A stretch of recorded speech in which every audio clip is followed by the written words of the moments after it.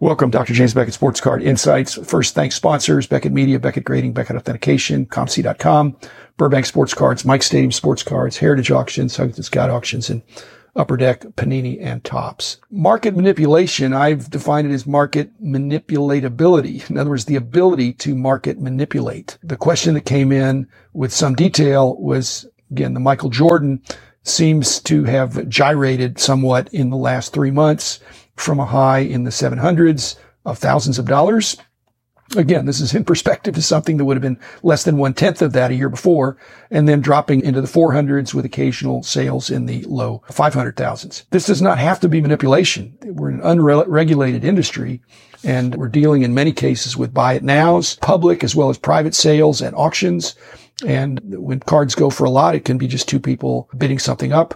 On the other hand, if one person wins and they don't want another one, then the next one probably should go for lower. So I don't immediately think that something is market manipulation, but I'm also not so naive as to think there is not market manipulation going on, and frankly has gone on throughout my complete history in the hobby. There are people that have an interest in cards. Mainly when we're talking about market manipulation, we're talking about inflating the value of a card, of somebody paying more. I guess what people are concerned about is if someone is knowingly paying more than they think something is worth in order to inflate the price, perhaps of their card that they already have or some other related card that would benefit, or the rest of their collection would benefit from that. That would be a form of manipulation where you're not just strictly buying the card because you think it's a good deal. You're buying it with an ulterior motive to inflate your card. So we talk about pump and dump. Usually the pump and dump is buying penny stocks and pumping them up and then selling them once the price gets up there where there's no inherent value and it's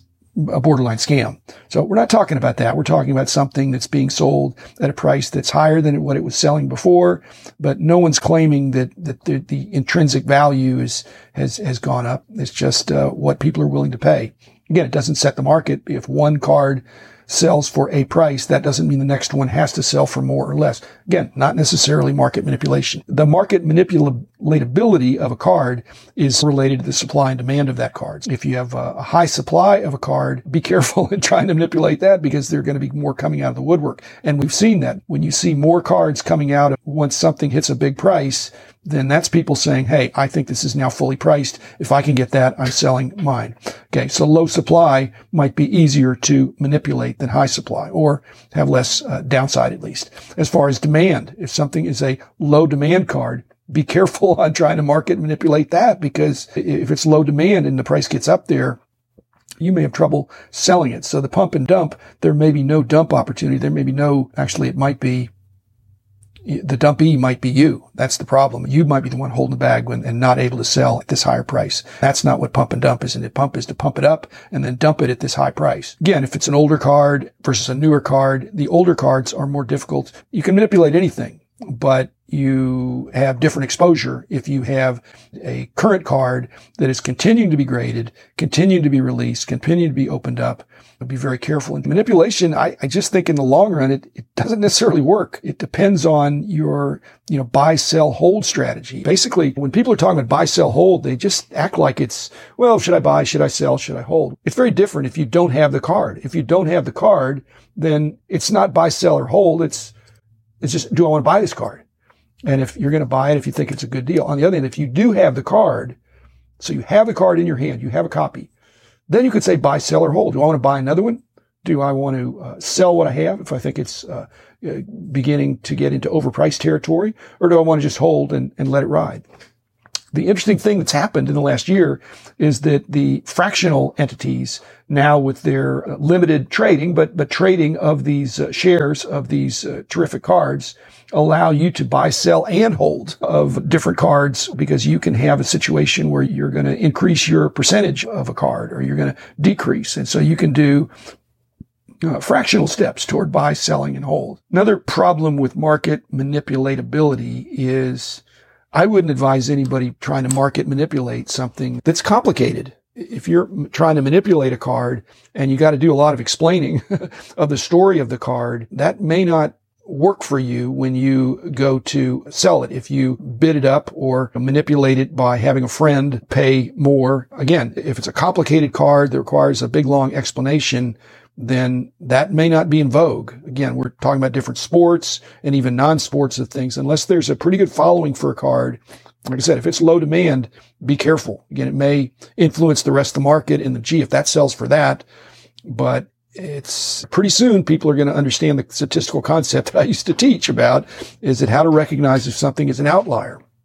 It's an exceptional sale, that it doesn't set a new market. It doesn't really fit with the pattern. And if it does, and these new tools that enterprising entrepreneurs are coming up with for a card ladder and market movers to try to track what's going on, at least historically, you're going to be able to see that something's out of whack. It's great to see these graphs going up and to the right, but when it goes too far up and to the right, or too far up at least, it should cause you to question that at least. And again, not all shill bidding is on auction. There are other shill type approaches that can be for fixed price and for private or public sales. One last thing here about market manipulatability is that I think the hobby keeps talking about pump and dump, but really what they ought to be thinking about is what I'm calling jump and pump. The goal is not to dump. The goal is to buy something, to jump on it, and then to pump it up. If that's the flexing, that's to get the bragging rights. And so you want to tell people it's the opposite of what was done back when I was in my 20s and 30s, back when the hobby was simpler. It's just you bought the card quietly, you put it in your collection, but now you buy it when you see it, and then you tell everybody about it and how much you paid. The more you paid, the more bragging rights you get. Again, no idea of dumping it, but you're trying to establish the value. And if you had other cards, then they would be perceptively increased in value as well. Now, I'm not saying there wouldn't be a sale at some point, but that's not, I don't think, motivation of some of these current investor types. It's jump and pump. And I don't even know if there is going to be a dump, because again, I'm hoping that many of these who have come into the industry are really loving the action, the beauty of the cards, being able to track in the sports page, all the positives that are there. Finally, like I said, there is market manipulation, but it's not behind every bush. It's not behind every tree. It's not on every street corner. Again, you need a pretty good amount of money to market manipulate and to make it stick. Because if it's isolated, if the Jordan sales that keep being brought up, that were the world record prices for the Jordan rookies at $720,000, those did not stick. That doesn't mean it was market manipulation, but it meant the market forces take effect. So many more came out. Now we see the record is 720, but the norm seems to be in the 400s, in the mid to high 400s. So be careful. As Jeremy Murray says, buy wisely. And hopefully everybody's saying buy wisely, but do more than just the surface recognition that the last time it sold was for X. Look at the consistent pattern. Like I said, some of these apps do, and try to see, is this something I want at this price? Again, it should be a red flag if you have a card. And this is how I did from back in the day. If I had a card and I went to a show and there was another copy of that card that I thought was a good deal, I bought it. So I bought a second copy. So I have some nice duplicates. But if you're not willing to buy and jump on a card at the price that you have, then you ought to think about, again, unless it's really an important part of your collection, you might think, if I'm not willing to buy it because I think it's fully priced, then maybe I should be selling.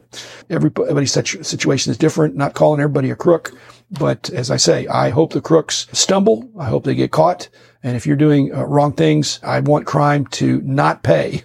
And crime does pay sometimes in the short run. In the long run, I don't think it does, and I hope it doesn't. So again, enjoy it. Have fun making money in the right way, and enjoying this great hobby. So thanks. Be back again tomorrow.